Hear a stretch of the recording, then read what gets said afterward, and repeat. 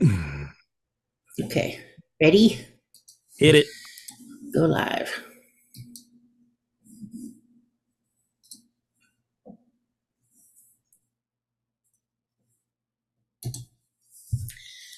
Welcome once again to With Love and Justice for All. I'm Reverend Kelly Isola with my partner in crime, consciousness, and co-creation, Reverend Ogun Holder. Brought to you by Project Sanctus, a featured Yes. podcast from Project Sanctus. How are you doing today, Ogun? I'm doing well. I'm doing well. This is a good live stream day because I finally have a virtual Zoom background that reflects where I am uh here in Barbados as I continue to ride out the winter in the country of my birth. I'm not here what's the word I want? I'm not on vacation. I Right. am I am I am living my best life You wherever know I what? want. It's hard though. It's hard for people to, if they see, if they were watching this, not just listening, but watching it, when you see pictures like the background you have, we do kind of go straight to, oh, he's on vacation. I know. And interestingly enough, that's sort of a little bit about what we're gonna talk about today, right? Because we gotta unmake this mindset that, you know, our future is doomed to be just like a lot of work and toil and labor, and we only get Yeah, backgrounds like this when we have our, like, couple of weeks of vacation or right. whatever. So yeah, we will get Yeah. to that. We'll get to that. Anyway, it's good to see you be able to match your background with how you're living your best life and actually where you are. It's not Yes, made up. and this was my view from I had coffee and pastries with a friend this morning. So yeah, breakfast. Breakfast is such a.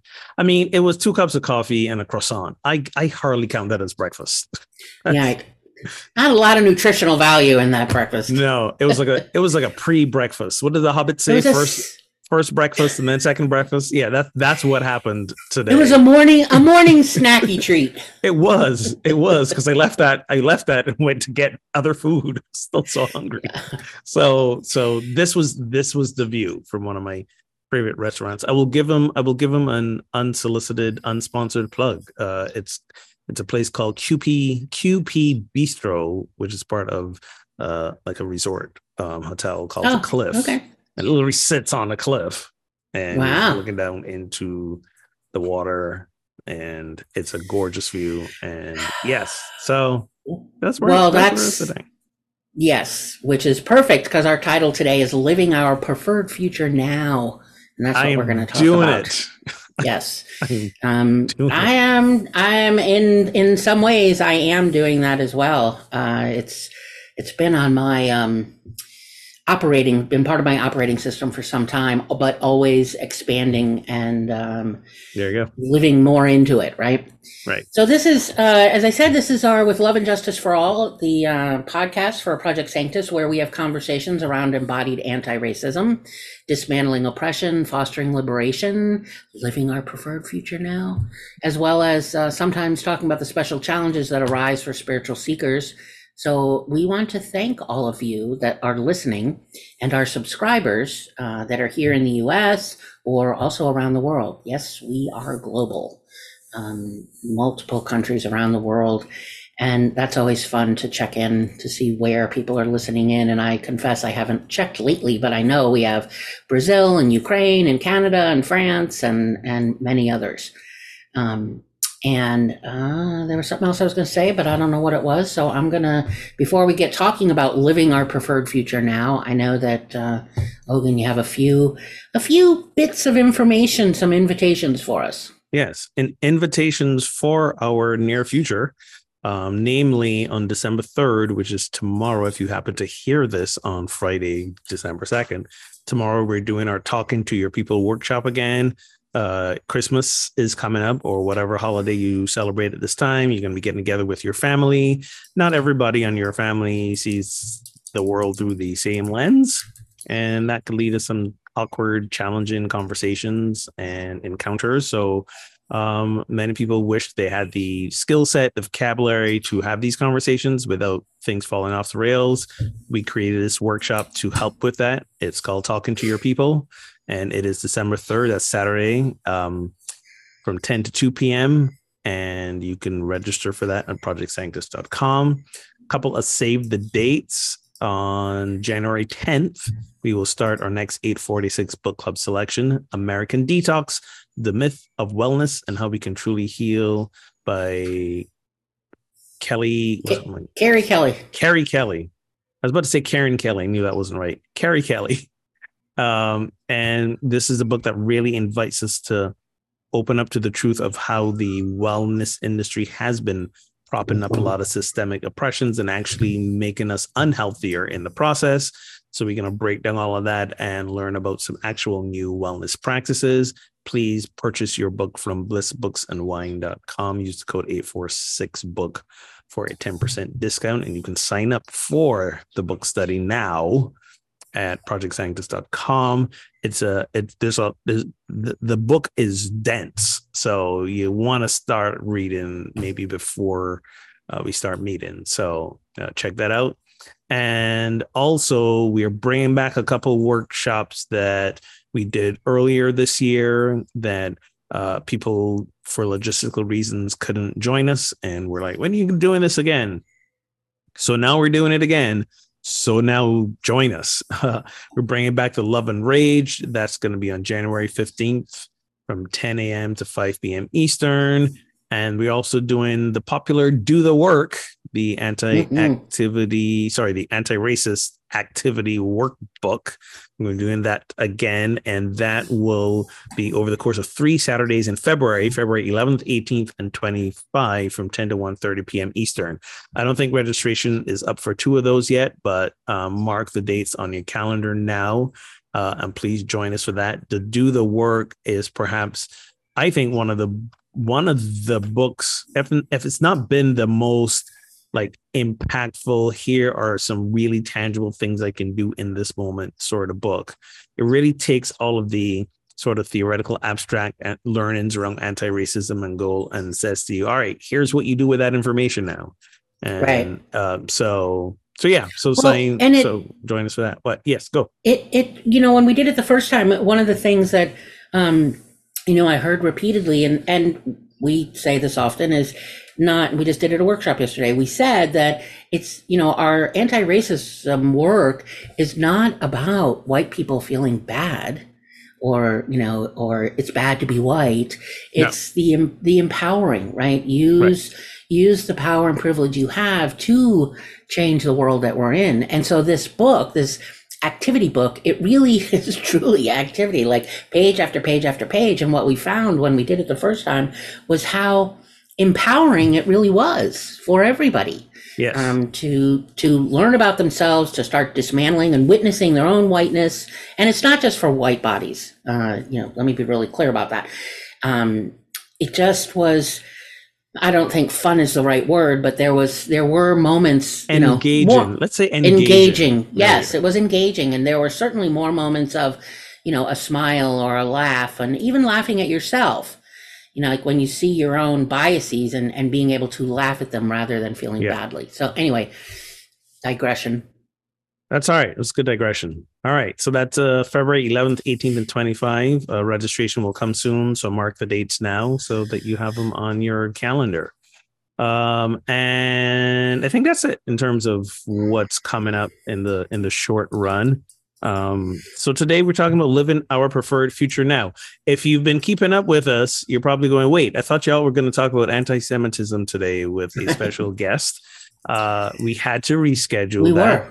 Our special guest, his entire family came down with COVID. So hopefully they're all doing okay. And COVID is still a real thing that happens.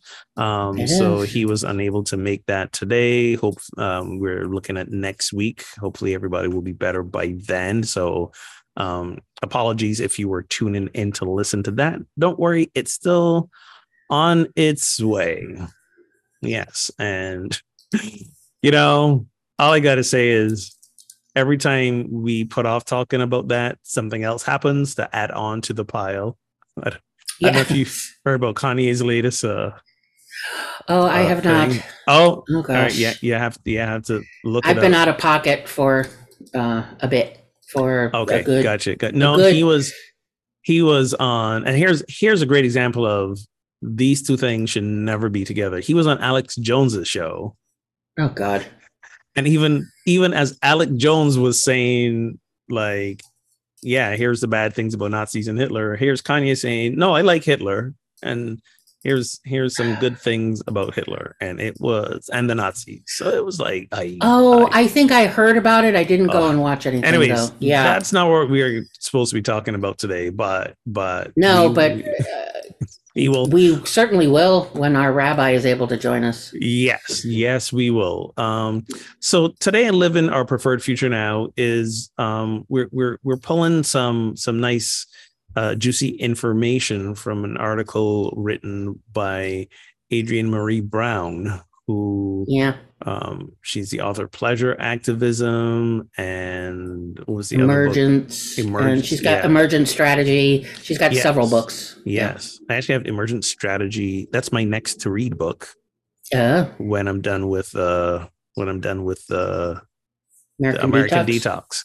Yeah. The American Detox, I ain't gonna lie, such good stuff. And it's taken a while to get through that book. Yeah. But it is so good. It's been a while. Yeah. It's been a while since I've marked up a book the way I've marked up that book, because I kid you not, almost every page there's either a paragraph I want to circle or something I want to underline. Mm-hmm. And I'm like, at this rate, I'm never going to get through this book, but it's so good. She has an incredibly powerful lived experience for a long stretch of time. Like the Energizer Bunny. And I forgot to always working on, Yeah, I forgot to mention inside and outside. She will be joining us on the podcast at some point, and also dropping in on the book group at some point. So fully immersive author experience. Yeah. So the whole premise of the article by Adrienne Marie Brown, which you can read on yesmagazine.org, it's called Murmurations, Accountable Endings, is this idea that we're sort of going through a lot of endings right now, and our work, especially anti-racist work, is around how do we bring this structure of the white supremacy cultural norms to an end, and then create a future free of that and centered around a different experience. And that begins with what we do now. So she's writing about these things. The sentence I like is, this era is for visionary death doulas with time-traveling presence, able to stand in this moment full of embodied wisdom from our lived and ancestral experiences, and write with possibilities and practices for a future that is nourishing for all of us. Yeah, Sign me up now. Right. But I want to back up a minute. Back up. Okay. Yeah, I want to back up a little bit about, you mentioned the endings. Lots of things are ending, and, and something else is ending. And the reason I want to back up to the ending is because I know, very often as a white body, and when I'm with groups of people that identify as white bodies, there is often the idea of, aren't we done with this yet? Or aren't we done with that yet? Right. And, aren't we over this yet? Or even people that will use the term transracial, right? Or, post-racial, and I don't want to dismiss those terms and what they can mean, but I think before we can, I think we don't spend enough, this may sound horribly depressing. Disclaimer. Yeah, right. But we really are at the end of a world. Yes. We really are, but we're not. And I want people to pay attention to that we are at the end, that the world as we know it in some ways has crumbled away completely, but we don't want to look at that. And in other ways is cracking and falling, and we don't want to look at that either. Yes. like the Humpty Dumpty thing. And I just think it's important to pause on that. Like part of my practice is to actually notice where it is crumbling, because I think it's important to see it. There's the odd. It's not just hope for the future. It's where's the hope in today, and when I can see where a world has ended or part of a world has ended, then it gives me hope for today, which may sound counterintuitive. But we've been protesting and critiquing and right. And when I say we, I mean a collective we, and looking at data and all kinds of lots of loud voices for a while, certainly trying to educate each other and certainly at times beating up on each other. But it's, she says in the article that we're in a long arc of releasing that world in a myriad of ways. And I don't want us to lose that long arc of releasing. Like when I say I don't want to lose it, I don't want to lose recognizing it and seeing it and calling it. Because it's that long arc that is what changes the structure a little bit every day. It's what gives us that gradual movement so that we can see the world is ending again, and be in that, what you just said, being this era is for visionary death doulas. I know for a while, like in church work, I know there's been for years I've talked about doing church hospice work. Yes. So I know I'm a death doula in the world of church spiritual communities, and that's fine. And learning to expand it to this world that is, it's the Anthropocene, right? The era that we're in is the Anthropocene, and we are the death doulas for that. I'm glad you have taken on the church hospice work. I bailed. I was like, nope, too much. That's not as much as I right. So I did it for a long time. I've way stepped back. If someone is, wants to, like, asks for hospice help, happy to. But part of it is it's difficult to work with a patient that is in denial of their imminent demise.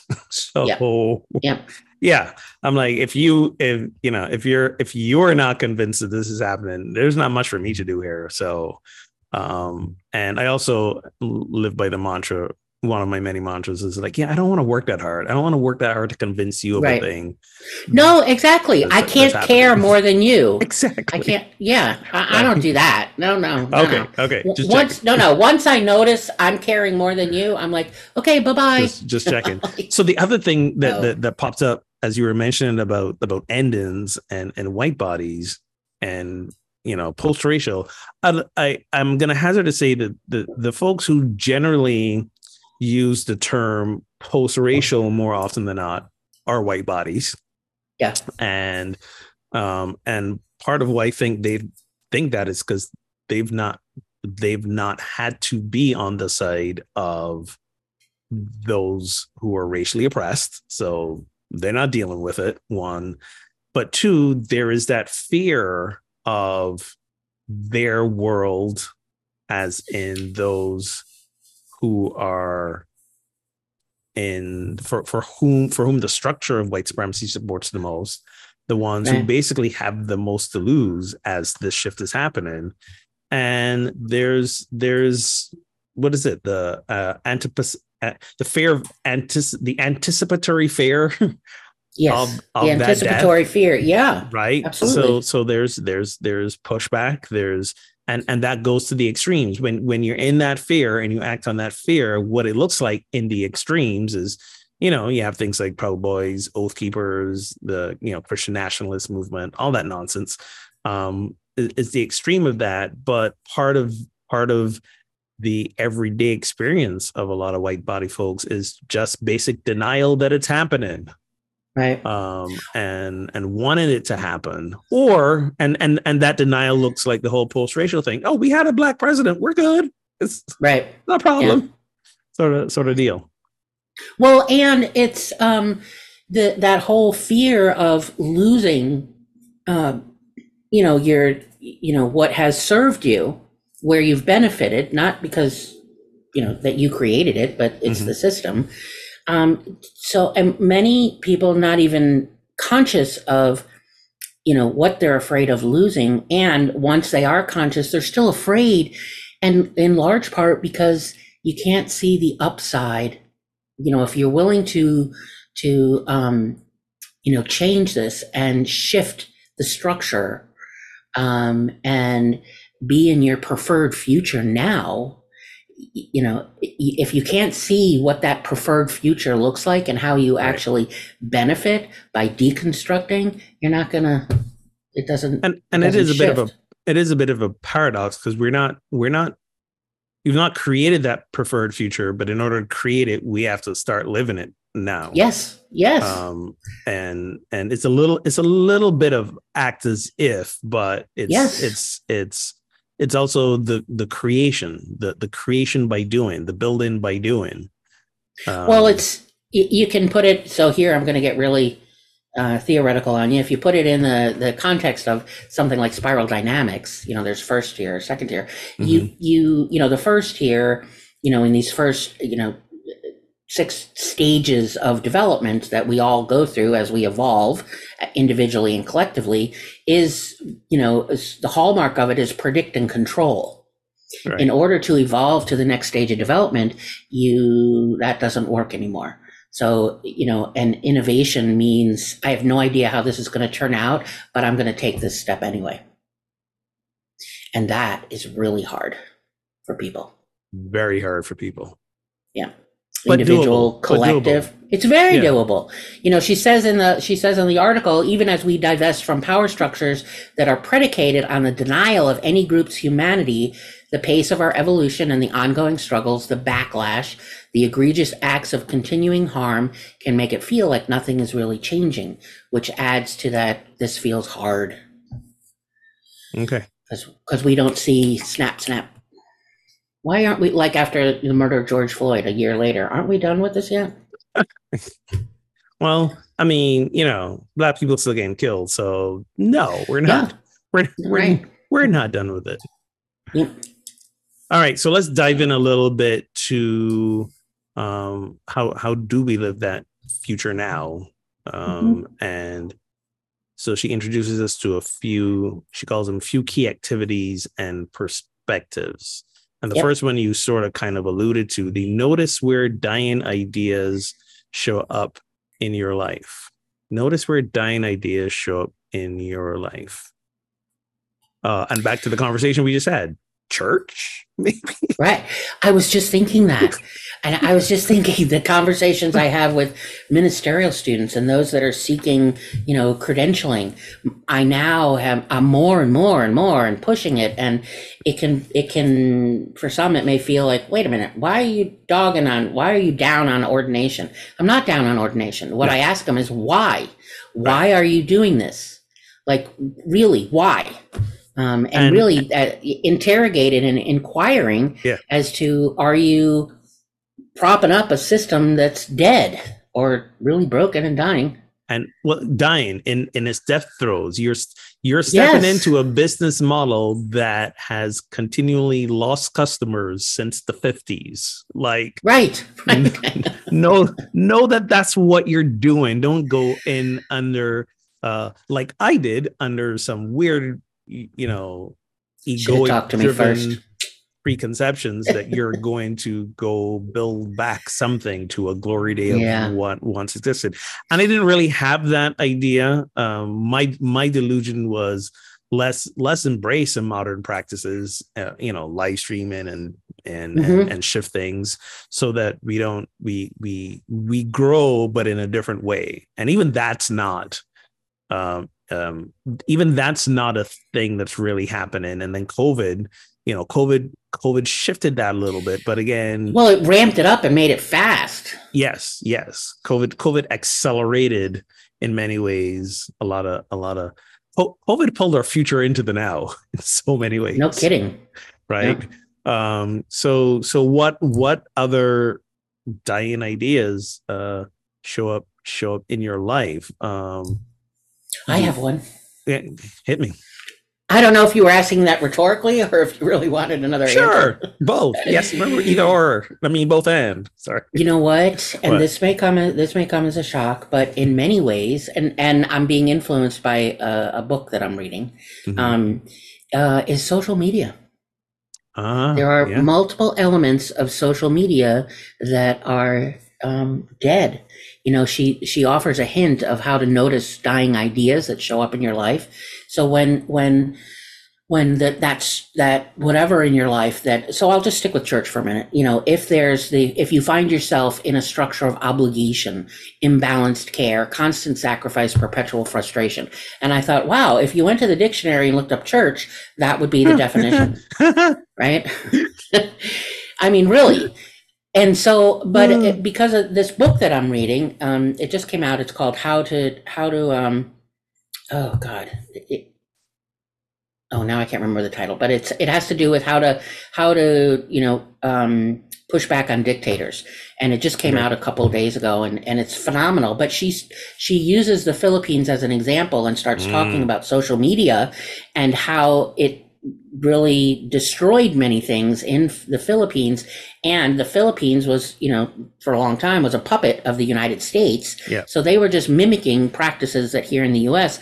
But as I was reading this article and thinking about what dying ideas are showing up in my life, I find that there are elements of social media that feel dead to me, or feel that it's, that when I have that sense of obligation, or I got to do this, or or why am I doing this? Yeah. Like she says, interrogate the ideas as they arise. So I'm doing that. I'm not getting off social media, but because it came up as I asked myself this question, I'm like, I need to dig a little deeper.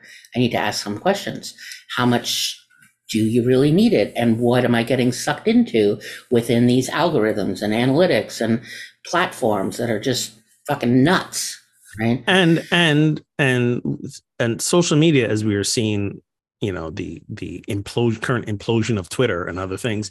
Social media, I mean, the original idea of social media, similarly, the original idea of church, is a place to gather, to congregate, to share, to connect. And then what happened was it became commercialized. Capitalism Mm-hmm. rolled in, and we're like, we have to make money off of this thing. Right. And then it began that slow downhill death march, and then ended up Yep. doing more harm than good. And we're not just talking about Twitter. I mean, you've seen and read the reports around the harm Facebook and Instagram has done, especially with teenage girls and body Mm-hmm. image issues and stuff like that. And it's just been, and the pressure that what do you call them, influencers are under to keep Mm-hmm. producing more and more content, and how stressed they are. And so it's become more harmful. So Yes. it's and people are beginning to wake up to that, and they're beginning to realize that Carrie Kelly in American Detox talks about that as well. And so it's that the platform, or those platforms and the ways they're being used and what they're being used for, they're beginning to shift, and you're right, change and die, and people are beginning to not stake the importance that they used to stake it on. People are beginning to divest their worth from it. Yeah. And it's interesting because in an effort to try and keep up and keep us involved, the platforms have kind of slightly made some adaptations. So, for example, like on Instagram, you can now hide your you can do this for a little bit. You can hide your like counts on your posts, so that people who are looking at your posts, and even when you're looking at your feed, you don't see, you don't base the worth of the post or how Right. you feel people like you based on the number of count. Now, the ridiculous thing is that you can still find that number in in the settings or whatever. So you're not all the way divorced from it. But I started doing that recently because I used to say, I don't care about the like counts on my Instagram posts. I really kind of don't. And then I started hiding the like counts, and I noticed I think maybe I like them more than I thought, because now that I Yeah, don't know how many people like my Instagram posts, there I remember the first couple of days there was like a little bit of anxiety, So what it right, says now is liked by one person, and then it says and others, and I'm like, well, who are the others? And right, and I right. and I could go to another screen and see who the others are, and if I wanted to count them up, but I'm just like, I'm trying to figure out how to do that on Facebook as well. There are ways to do it on Facebook, but they don't seem to stick, and I got to keep going back and Mm. resetting them, and because Facebook is nefarious like that. So, anyways, yeah, notice dying ideas. Well, she says in this. So the book is I don't remember the title. How to Stand Up to a Dictator, and really while she's and she won the Nobel Peace Prize No, this last year. Yeah, nice. brilliant book. But it's all about. It really is.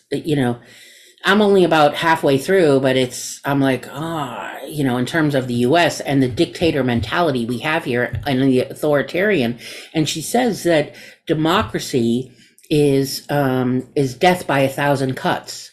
And so all of these platforms that we use to get news out, to connect with people, to, not just news outlets, but social media outlets they're all biased against facts. Right.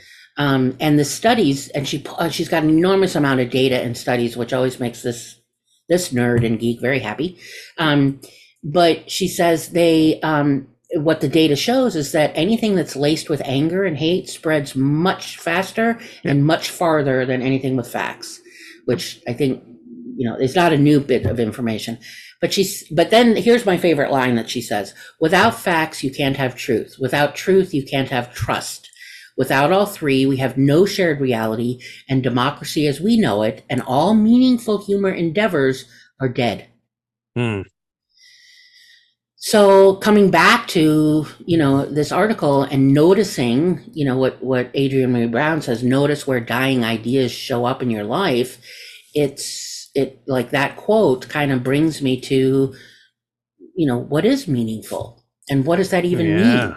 Yeah, And that's just yes. And so all of a sudden I'm not necessarily, I'm just noticing, just asking myself that meaning question, because I don't think something meaningful is not something you just stumble across or somebody here, gives it to you. right. It's something that, at least for me, it's something that every day I build through every choice that I make, through the commitments that I choose, people that I love, what I hold really dearly, like close to my heart. So when I do that, it helps me. It's almost like a reverse thing. In order to notice, where the dying ideas show up, I kind of have to do that. Like not go looking for the dying idea, but point to the meaning, what's meaningful. And then I can see, yeah, this is about obligation. This is about, taking my labor or just giving my labor away unconsciously. Yeah. And so the next thing, which also sorts of dovetails off of that, the next big thing after notice the dying ideas is to notice the collective denial. And I read this, and this sort of hit home really hard for me because the thing she references is COVID. And we're living in this period where, for the most part, especially in the US, and I'm noticing here in Barbados and a lot of places too, as far as we're concerned, COVID is done, right? Yeah. We've gone back to reopening businesses. We're doing huge gatherings again, and there's still hundreds of people dying every day of COVID. And I say this, and then I take a look at my own life, and admittedly, I am pretty much, except when I'm flying on a plane, behaving like COVID's done too. I'm going to events and gatherings. I'm not wearing a mask. The only time I'm putting on a mask is, so like here in Barbados, for example, masks are required. And I think places in the US too, masks are required if you're going like into a doctor's office or the hospital or somewhere like that. That's like pretty much the only required place. And I haven't, I don't object. I got my masks. I still carry masks in the car with me, in my bag, wherever I go. And sure, no problem. But other than that, I haven't been wearing a mask anymore. So even in my mind, I'm just like, I'm kind of done with that too.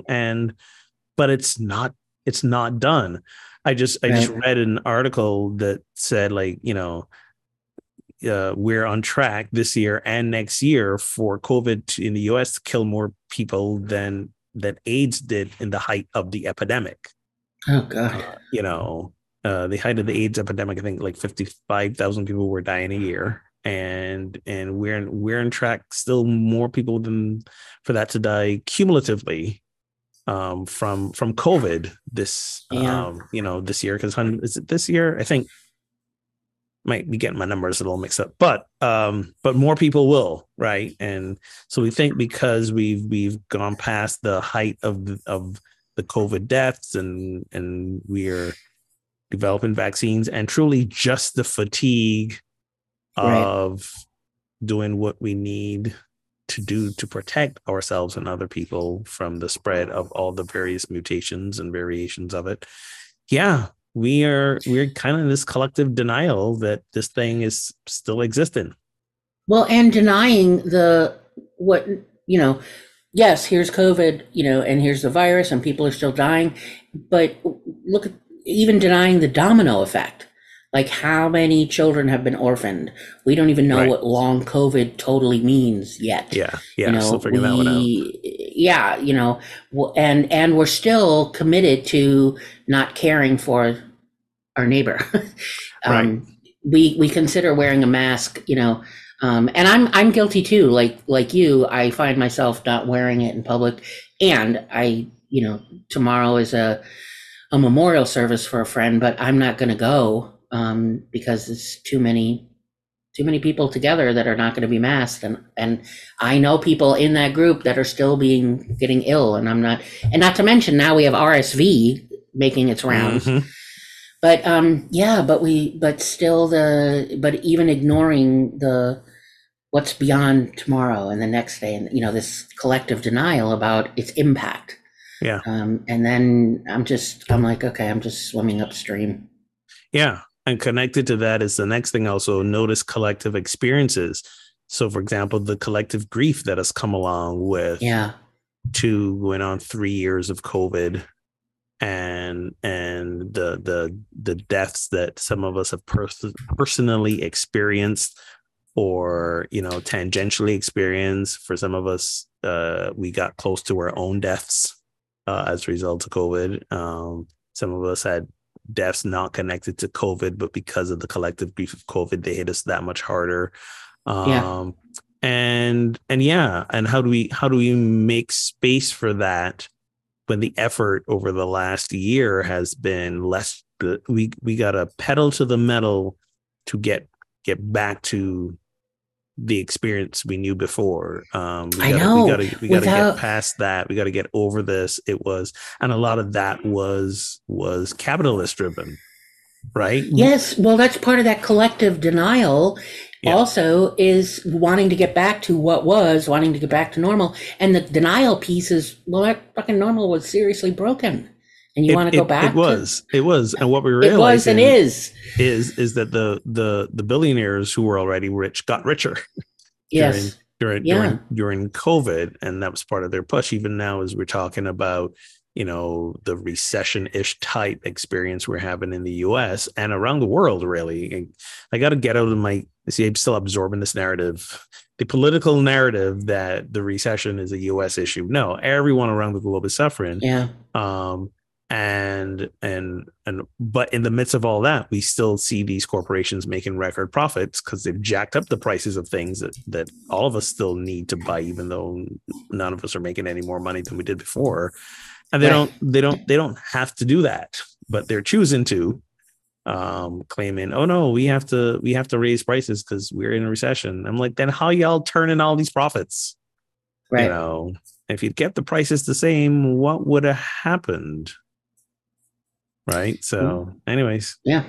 But we're also in denial about climate change. I mean, look at all these massive wildfires. Mauna Loa just exploded, the volcano on Hawaii. The floods, the hurricanes, it's one natural disaster after another, with, extinction. We don't even, non-human species are going extinct at a rate that we can't even count and keep up with, and most people don't realize. Well, we're not going to be too far behind. I just watched this report on agriculture in, I forget which European country it was, but many of the farmers are, in order for them just to survive, they're switching from growing crops for people to growing crops for animals. Right. For the animal industrial complex. And now the people who usually buy food from these farmers are like, where's our food? Like, you know, you were trying to survive and growing just stuff to sell to the what do you call it? The big meat producing places. But we need to eat too. And the reason they're doing that is because droughts have really decimated so many of the crops that the humans eat, and it's so given the you know, decreased rainfall and or in some cases super increased rainfall and flooding, like they've got to grow these crops that really are much more low intensive and cheaper to grow, which is basically, you know, grass and grain for animals. Right. So that's happening too, as well. So she says, and you know, it's a you know, it's you know, this doom and gloom kind of, you know, conversation, but it's how, you know, having to notice these things, notice the dying structures, is the doorway into, okay, so what do I do with this? And her question is, how can we move through this period of endings, this Anthropocene, with grace, rigor, and curiosity?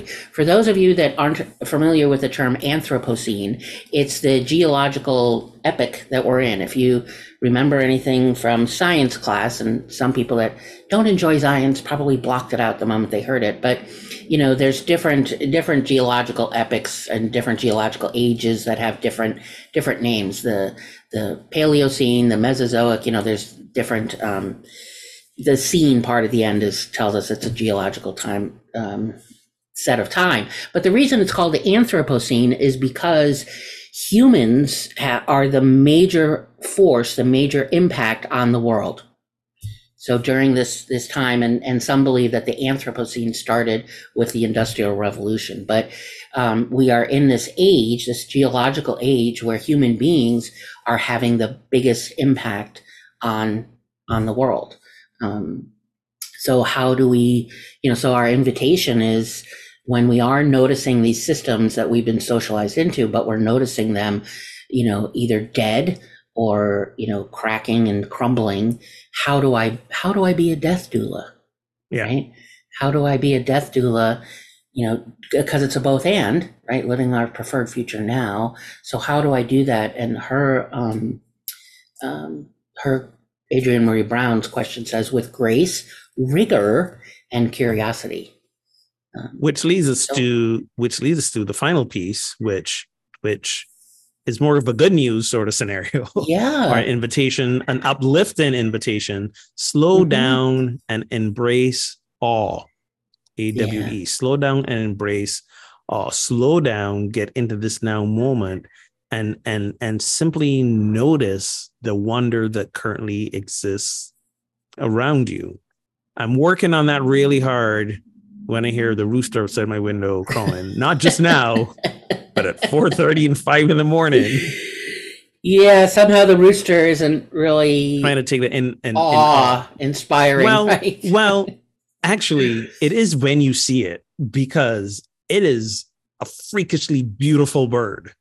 Right, the different just colors of feathers, and we got all these little chickies running around outside, and chickens that when it gets dark fly up into the big mango tree next to the house, right? Because they don't want to be killed by the different predators running around here in the middle of the night, like the wildcats and the mongooses and stuff. So the chickens fly up into the trees in at night, and in the morning they fly down. It's like raining chickens in the morning. And raining chickens, it literally is, because chickens don't really fly. They generate enough updraft to get up to the tree, and then they're like fluttering down. So all of this as many years as I see this happen, for me, there's still a kind of sense of awe. And like, I look out the tree as the evening is getting dark, and there's a chicken staring back at me, and I'm like on the second floor of a house, right? So there's a chicken in the tree there. So so those sort of things, I marveled. Top of the show, I talked about, my virtual Zoom background picture that I took at breakfast today. And I'm sitting with a friend who also is someone who spent most of her adult life, like myself, in the US. And we're sitting there, and I go, you know what? I forget just how fucking gorgeous this place is. Right. And just that moment of just like taking it in and being moved by just the natural beauty of the place but that requires us to slow down and not rush from thing to thing to thing. And there was I put up a post recently that I found really interesting, and this is sort of related to this, and it said, unpopular opinion, I don't think your life has to have a purpose or you a grand ambition.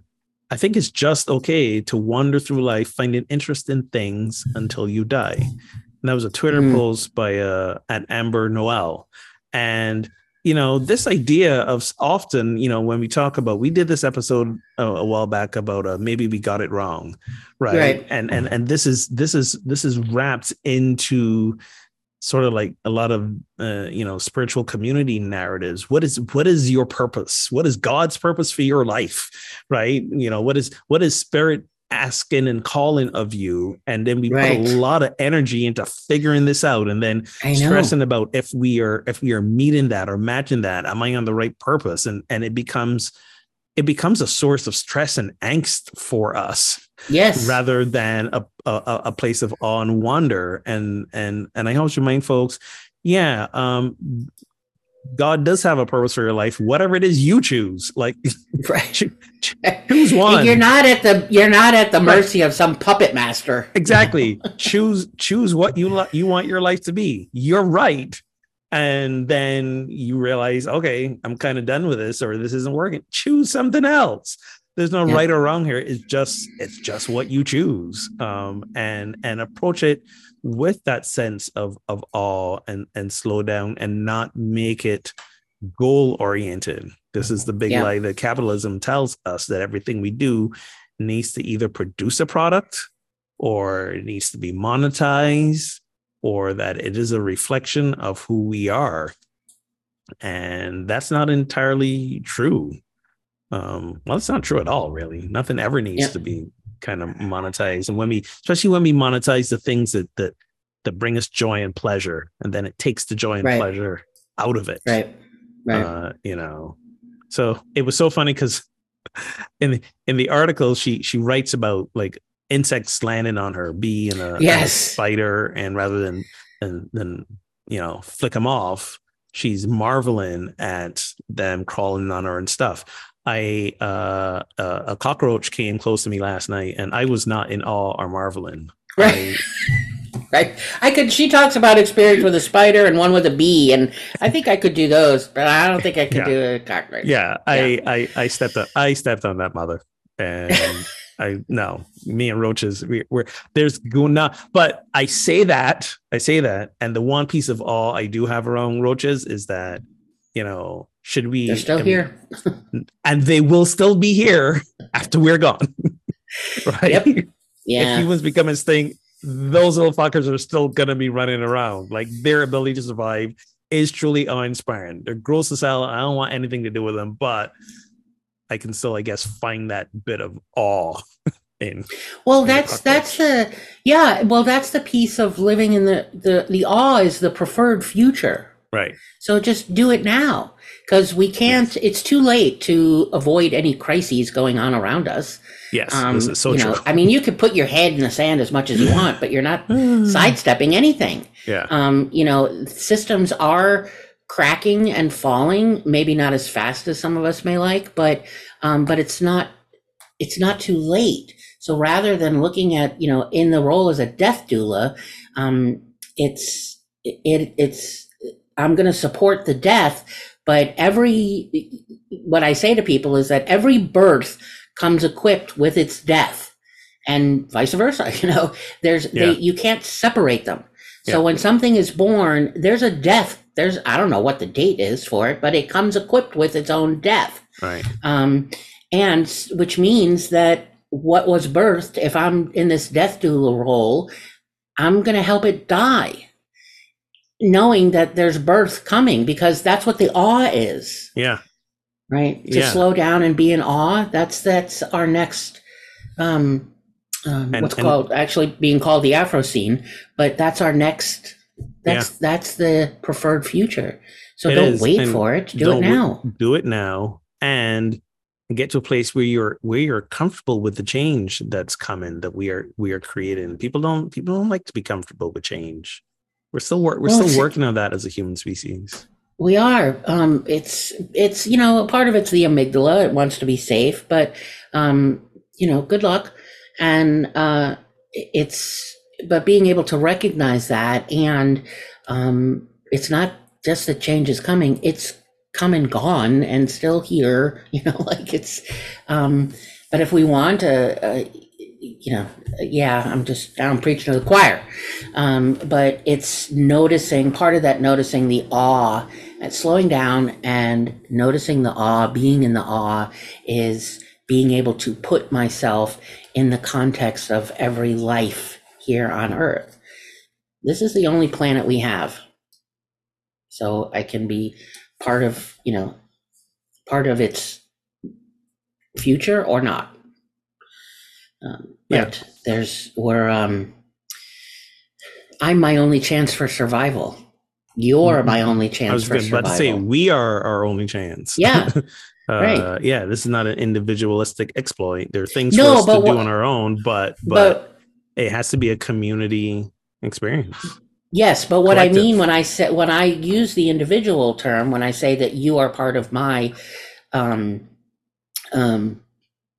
future, you're a part of my survival. Mm-hmm. There's no other replacement. I don't mean it as an individual experience. I take it as I'm walking around in my day, when I'm walking in and out of a grocery store, every person I look at is, I'm responsible for them. They're responsible for me. Yes. I'm accountable. Yeah. It's an accountability thing. We should do an episode on accountability. Yes, people love accountability. Especially in churches. Oh my God. Sorry, had to circle back. Speaking of circling back, in summation, yes. Notice where the dying ideas show up in your life. Notice collective denial. Notice collective experiences, and finally, slow down and embrace awe. This is how we create that future experience now. How we create something that nourishes us, and how we basically hospice that which is dying out into a graceful exit, and embrace what's new. And that's how we make it. So let's gracefully exit out of this episode, I guess. With grace, rigor, and curiosity. Sure. I know how rigorous it's going to be, but let's go for it. So as always, thank you guys for listening to With Love and Justice for All. Please tell your friends about the podcast. Tell them where to find us, which is on all their favorite podcast platforms. I think we're pretty much mostly everywhere. I mean, Apple, Google Podcasts, Spotify, Amazon. You can tell Alexa to play us. We're on the old school, like Stitcher, iHeartRadio, all the places. And if they don't know what any of those things are or how to do a podcast, please tell them you can find us on the old school interwebs at withloveandjusticeforall.podbean.com. Thank you for going to projectsanctus.com, where you can see all the things we've got going on, the activities and opportunities that are coming up. Plus, you can give a donation to help us continue to keep the train running. As we often remind you, Kelly and we are the co-creators, we are the CEOs, we are the staff, we are the interns, we are everything that's running this ship. And it is our goal to make this our our sole source of income and way of supporting ourselves. So that's the goal, and we would love you to be a part of that, not just for supporting us, but helping us to create the world of love and liberation that we speak about often. That future, help us create it now. So yeah, projectsanctus.com. Thank you for listening, and until we meet again, Let's get our holy on.